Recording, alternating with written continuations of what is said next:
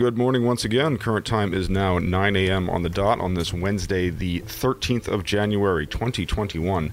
And we're so very pleased to welcome you back to Community Pulse, your locally produced program here on the coronavirus pandemic here in mid-Missouri. You can catch Community Pulse live Mondays and Wednesdays from 9 a.m. to 9:30 p.m. We then upload the episodes to our website, kopn.org, kopn.org. Also our Facebook profile, and you can find the full collection on Spotify and Apple Podcasts. This morning, we have quite the distinguished guest. We're pleased to follow up on a question that arose during Monday's program about transmission. So joining us today, all the way from New Haven, Connecticut, it is Dr. Richard A. Martinello. He is of the Yale School of Medicine. First and foremost, sir, thank you so much for joining us to discuss COVID transmission today. We sincerely appreciate it. Oh, thank you very much for the invitation. Yes. Thank you, Dr. Martinello, for joining us. I know that our listeners have been asking questions, and it's honestly really interesting that we're at this point in the pandemic, and Dr. Elizabeth Ulliman and I co-host this show with me doing the Wednesday show and her doing the Monday show. And we often, we've produced more than 100, and I think we're close to 150 episodes now. And we had questions even about ways that the virus was transmitted. And so we are really ecstatic to have you.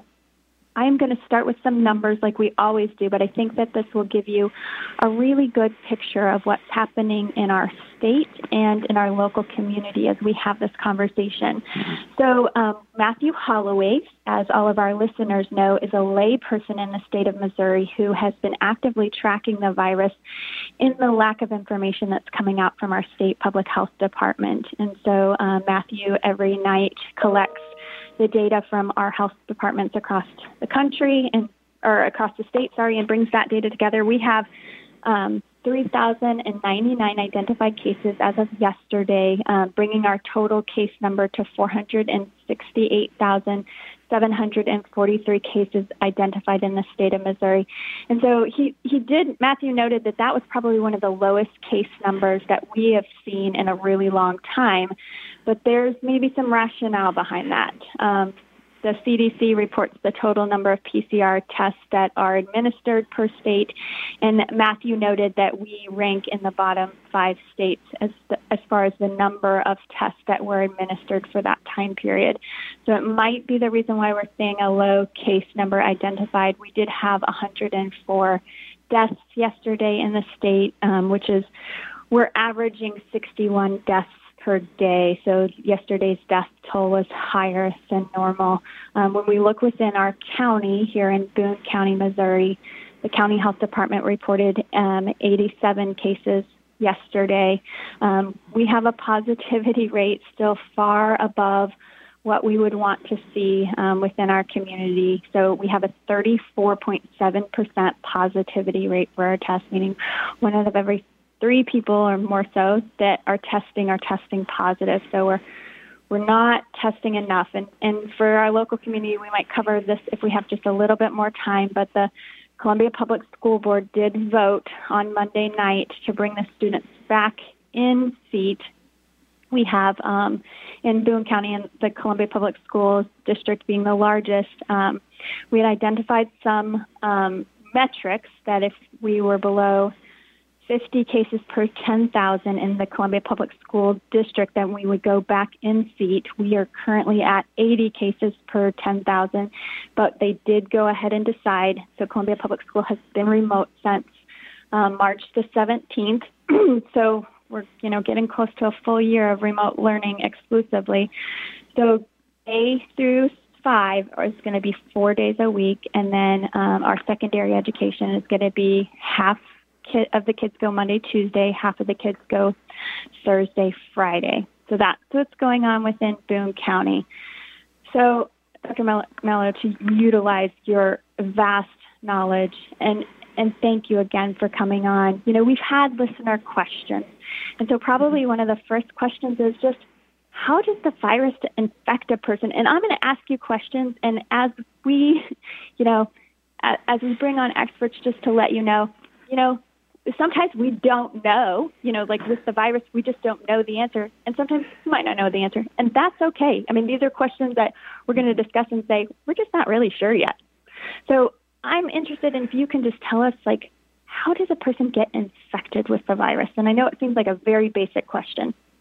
Sure, but it's really a great question and such a fundamental one. And we do know that when people are infected, they become contagious. And we know that they become contagious, sometimes even before they develop symptoms. And we know that about a third of people who get infected with this virus don't even develop symptoms, but can be contagious nevertheless. And so what happens with these individuals who are infected and contagious is the virus is present in their respiratory secretions. Their respiratory secretions include, their saliva. They include even very minute droplets that can be produced just from their breathing alone. And of course, when people talk, when if we raise our voice, shout, cough, or sneeze, that's developing droplets also. And those droplets are able to get to in contact with other people. And we know that this virus sticks to a protein in the body called ACE2. And that protein is present on people's eyes. It's present in their respiratory tract. And so when those tissues come in contact with the other person's respiratory viruses, that virus can then stick to those proteins and potentially then initiate an infection in that other person. And so when the virus is in the air and then we maybe breathe it in and it gets into our nose, what happens in that process? And then once it's in my nose, I'm just going to propose this hypothetical. Can I start spreading the virus the next time I breathe, or do I need to become infected before I start spreading the virus? Yeah, so it has been found, and this is pretty typical for what we see with other respiratory viruses, is that once you've been exposed to somebody who is sick, if the virus is now in your body, it actually does take a little bit of time before you potentially become contagious. Unfortunately, something that is characteristic of this virus and our human population is that we essentially have very limited to no immunity against this virus, and that's really why it's led to this pandemic. Is it spreads from person to person. Our population has very little immunity against this virus, and so when we get exposed to it, there's a really high risk that we develop an infection ourselves, and it generally takes anywhere from about a day or two to the upwards of about 2 weeks before we potentially can become contagious after we get exposed to this virus. And so it takes a little bit of time. So when we think about exposure, so we know that this is respiratory virus, so it lingers in the air, or does it fall to the ground? And how long can it linger in the air, and how far can it go? Yeah. So we usually think of those respiratory droplets that we produce kind of in two buckets. And so we're all very familiar with the large respiratory droplets. These are the ones that, to be a bit indelicate here, they're the ones that we can see. They're the ones that we can feel. Talk and you see spit coming out. Exactly. And so, what has been very nicely shown, is that most of those really large droplets, gravity has a big effect on them, and generally, we think that they don't get much further than about 6 feet from somebody. However, what has been shown also is that when people are coughing or sneezing, those large droplets even can go pretty far. They can, sometimes, go in the upwards of 20 to perhaps even 25 feet away from somebody. And we also know that the wind can, carry even some of those larger droplets and can, bring those large droplets, many feet away and potentially even, further. in addition to those really large droplets, we're always producing what we call small particle aerosols. And these are, essentially a kind of I don't even want to say a fine mist. These are particles that our lungs produce that are less than about 5 micrometers in size, and so it's very small. And they are so small that these particles can remain aloft in the air. And if we are in a room that is not well ventilated, these particles are small enough that they can stay in the air for the upwards of an hour or potentially even longer if the air is really poorly being circulated. And what has been shown very early on in this pandemic through some very nice scientific work that was supported by the National Institutes of Health is that the virus, the SARS-CoV-2 virus that causes COVID, can be present in these particles, but also that virus can remain contagious in those particles, for hours. So we know our body produces these very small particle aerosols. We know that the virus can get into those particles, and we know that they can remain infectious for even up to a few hours.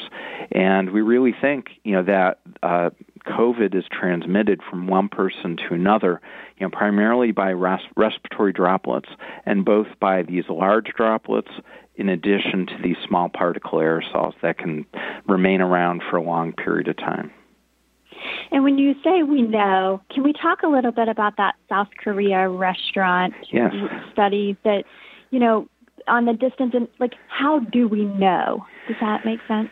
Well, so this South Korea restaurant study came out in December, and there was a few nice things, about this study, and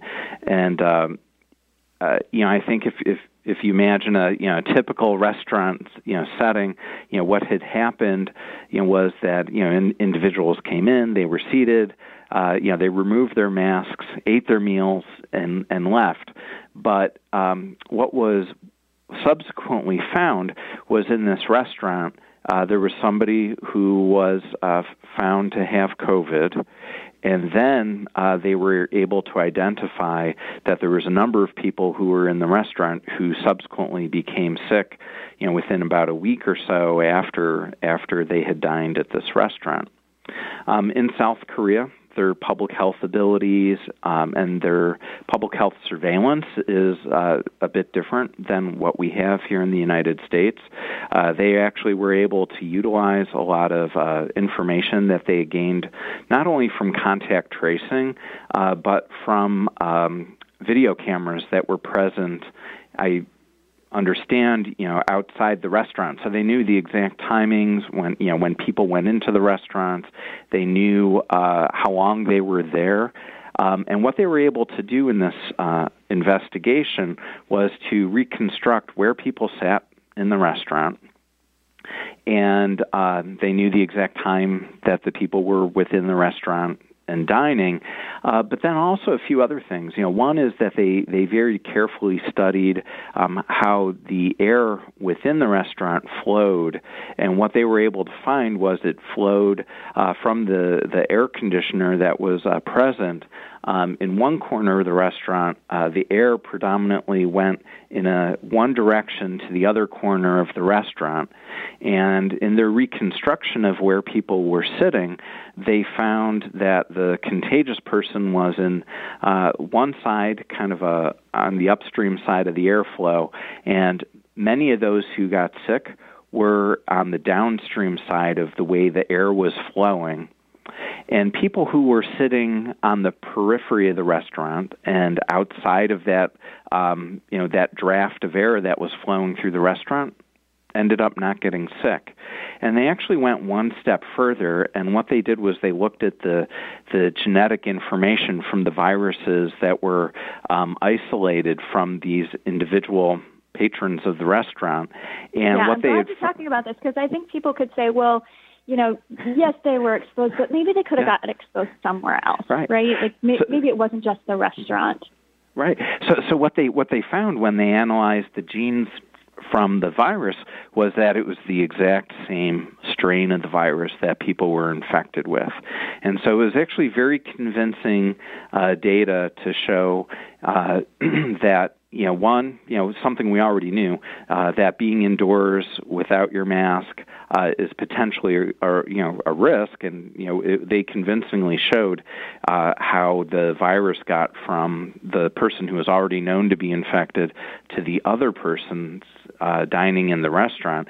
But the other thing that was very important in this study was that there was I believe it was about 24, 25 feet between the person who was contagious and those who ended up getting sick, and the investigators, very nicely showed that not only was it the same exact strain of the virus, showing that the person who was contagious infected the other people in the restaurant, but also in studying the airflow in the restaurant, they very convincingly showed that the respiratory droplets from that contagious person were very likely carried all the way over to the other side of the restaurant, and subsequently infected the other diners there.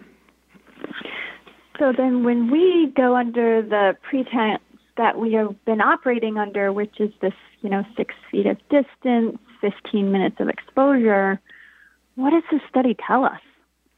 Well, I think it tells us that it's more complex than this, and we've gotten quite a few questions about 6 feet itself, and I think everybody realizes that there's nothing magical that happens at 6 feet, and it's not as if you're at risk if you're within 6 feet and you're perfectly safe outside of 6 feet.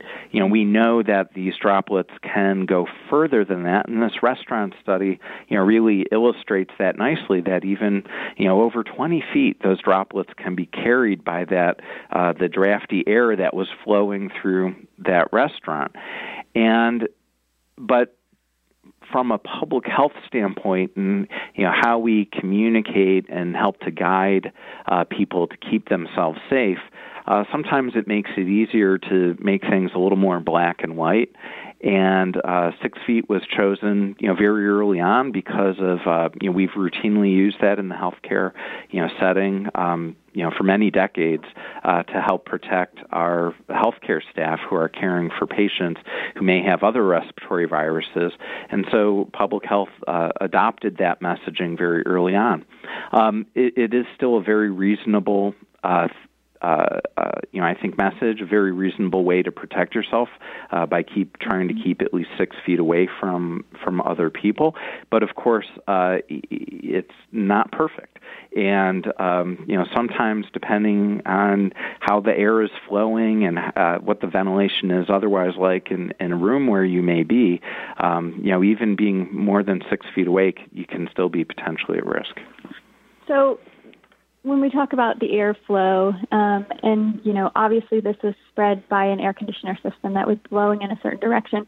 So we're about to bring our Columbia Public School kids back in, and I know that the school district has been putting in air filtration systems to help prevent the spread indoors. So I'm curious what your knowledge or thoughts are on air filtration systems, or even something as simple as a fan in helping to reduce the spread. Yeah. So I think that the air filters can be very helpful. In general, ventilation systems, within schools or office buildings, are really set to ensure people's comfort, and they haven't really been designed in a way to help protect people from the spread of infection.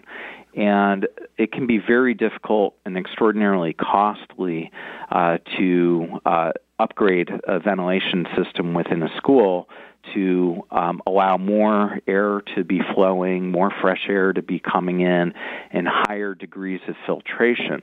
But I think what's been pretty well shown is that the ventilation can be augmented, and a classroom made more safe by keeping windows open when possible to allow more fresh air to come in, by using portable filters, and in particular HEPA filters that are portable to help to augment how air within the room is being filtered. Fans can also be used to help circulate air within a room, although, the restaurant study that we had just talked about, I think, is a cautionary tale that we want to make sure that we're not just blowing air around from somebody who may be contagious. And so I think we need to be careful with how fans may be placed to ensure that they're doing what we want to do in, mixing air around and helping to, mix fresh air or exhaust other air, from the room, and not just, blowing infectious particles, around. Mm-hmm. So I think there are things that can be done to make classrooms, more safe. But, just as the 6 feet guidance that's been provided is not black and white, there's no perfect solution to make a classroom or an office setting absolutely safe. But there are things that can be done, as we've discussed, that can make it a more safe environment. And you brought up, that the virus can remain alive for a couple hours. And, the question has been posed, like, how long does it linger in enclosed spaces? And, is it safer really to go to the grocery store first thing in the morning when the store opens, because maybe there'll be less particles lingering in the air that you would be exposed to? And then I want to take it twofold in that, some people are still wiping down their groceries as they're bringing them in the house. So, like, what are the real risk in places, like, are things still remaining living on those groceries we're bringing in? Mm-hmm. Yeah, I think as far as the groceries, we do not think that surfaces play a very large role in how this virus is transmitted. Now, that said, we don't know perfectly, that that's the case. And it is possible that if something, a surface was recently contaminated, by some of those large droplets, that a contagious person was coughing, let's say, and somebody comes up, touches it with their hand, let's say it's on a doorknob, they touch that doorknob with their hand, and now they have virus on their fingers, it is very possible, we think, that if the individual then touches their eyes or touches their nose, that the virus can get into their eyes, get into their nose, and cause an infection, that way. That said, in general, wiping down, groceries beyond, just, rinsing off, of course, fruits and vegetables can be, helpful. But beyond that, it's not clear how beneficial it is. And certainly I think we want to avoid actions that could potentially increase other risks.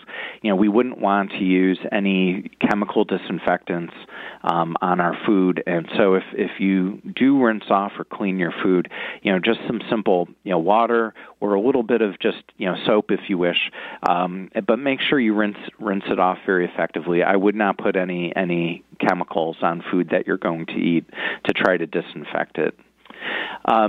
So how long, can a virus remain viable in the air? We had talked about, up to about 3 hours, but it's really dependent on how well ventilated a room is. And we know that rooms that are better ventilated, the number of particles that may contain virus that's contagious will greatly diminish quickly if the ventilation in that room is better. But also, if there's filtration, we know that the filtration can be effective. And, as I mentioned earlier, most of our, office buildings, classrooms, they've never been designed with filters to help to get rid of, things as small as viruses. And so sometimes bringing in some portable filters that are, have high efficiency particle filtration capabilities can be helpful to augment the ability for ventilation to clear, any virus that may be present in the room. I want to switch over to Connecticut. Your state has been doing things in what we would say is the public health right way, and really leading the way in positivity rates being low and just vaccine distribution consideration. So sounds like you're on the vaccine task force appointed by the governor. Can you tell us what that experience has been like and challenges and successes that you guys have had so far as we consider this vaccine distribution? Mm-hmm. Yeah, I think, we've been, I think we've been very much set up for success. And what I mean by that is, in Connecticut, I think in general, our population is very receptive to using science to try to guide our public health actions. They're very receptive to vaccination in general, and so certainly that was very helpful. But I think some of the real key pieces to our successes otherwise have been, one of leadership, and then from our governor, Ned Lamont, and then also, leadership within our healthcare institutions across the state, and their willingness to really partner with the governor's office to help to ensure that we're all being very proactive in how we're working to set up our distribution systems for vaccination. And so between that leadership, the effectiveness in working together, and then also being proactive in our communications, I think that has all been very helpful. And who are you guys prioritizing as getting the vaccine, and has that changed in the last couple of days even? Mm-hmm. Yeah, and we've started off with those who are working in healthcare, and in particular those who are working with patients who may have COVID as our top priority. Mm-hmm. And our other top priority was our residents of nursing facilities across the state. And, Connecticut's a bit of a small state, but we do have over 200 nursing facilities. And so very early on, there's a great deal of effort made to ensure that both people working at those facilities were vaccinated, in addition to the residents of the facilities. Now at this time, we're getting ready to make a shift and broaden who we're involving in vaccination, and we are moving to open it up to people who are 75 years of age and older, and also expanding that to 65 years of age and older. And we're starting to work on thinking about how we can identify and vaccinate those who have one or two health conditions that put them at higher risk to have more severe disease due to COVID. And for the listeners, just to help them to understand why I asked the question, the CDC has guidelines on who should receive the vaccine first, but it's very much state dependent on their decisions on who and how accessible the vaccine is and when. So, in Missouri, we don't have a statewide mask mandate. We're one of the few states that are left without it. I would say a majority of our state is not covered by a mask mandate locally, that it is really personal choice and freedom on whether individuals wear masks within, businesses, even schools sometimes in our state. So as you reflect on what's going on in this pandemic in these last 2 minutes, thoughts about what we need to do and where we need to go next? I think consistency in and clear communications are really a critical piece here. We need leadership, and really political leadership, that can be honest, truthful, and clear about what we need to be doing. And I think when we have mixed messages that are coming out, both in terms of what the scientific facts are and what the public health needs are, I think that makes it very confusing for people. And of course, we have a tendency to think a bit in the short term and think about what's easier for us. But and when we hear those mixed messages, sometimes we pick the side that we think is easiest. And unfortunately, that's not always the right answer. And I think as we move into the future, ensuring that we have a clear voice with consistent messaging, with transparency about what we know, what we don't know, and what we need to do to not only keep ourselves safe, but also our families from getting sick. I think that is so important, and I think that's some of the challenge that we have going forward into the future is to try to work toward that goal. Dr. Martinello, thank you so much. Speaking from the Yale School of Public Health, we really appreciate you joining us for Community Pulse this morning. Thank you. It's been a pleasure. Thank you very much, Ginny. That was public health advocate Ginny Chadwick, and she was interviewing Dr. Richard Martinello of the Yale University School of Public Health about COVID transmission, how it occurs. And thank you very much to our host of Community Pulse, Ginny, for yet another informative discussion. If you happen to miss any of that discussion, as a reminder, you can find it on our website, kopn.org now. And it will also be uploaded to our Facebook profile and Spotify and Apple Podcasts later today. We wanted to follow up on some information arising from a show we did 7 days ago, as well as the show that we did on Monday, of course. We have two very important websites for you as we now move into the vaccination phase of this pandemic. The first, covidvaccine.mo.gov, covidvaccine.mo.gov, details the state's plans for rolling out the COVID vaccine. And of course, if you're local here in Columbia, you can go to como.gov/COVID vaccine. That is como.gov/COVID vaccine. And both of these websites, there's new information uploaded daily. It can be a little bit of legwork to navigate them, but they're very, very much worth your time.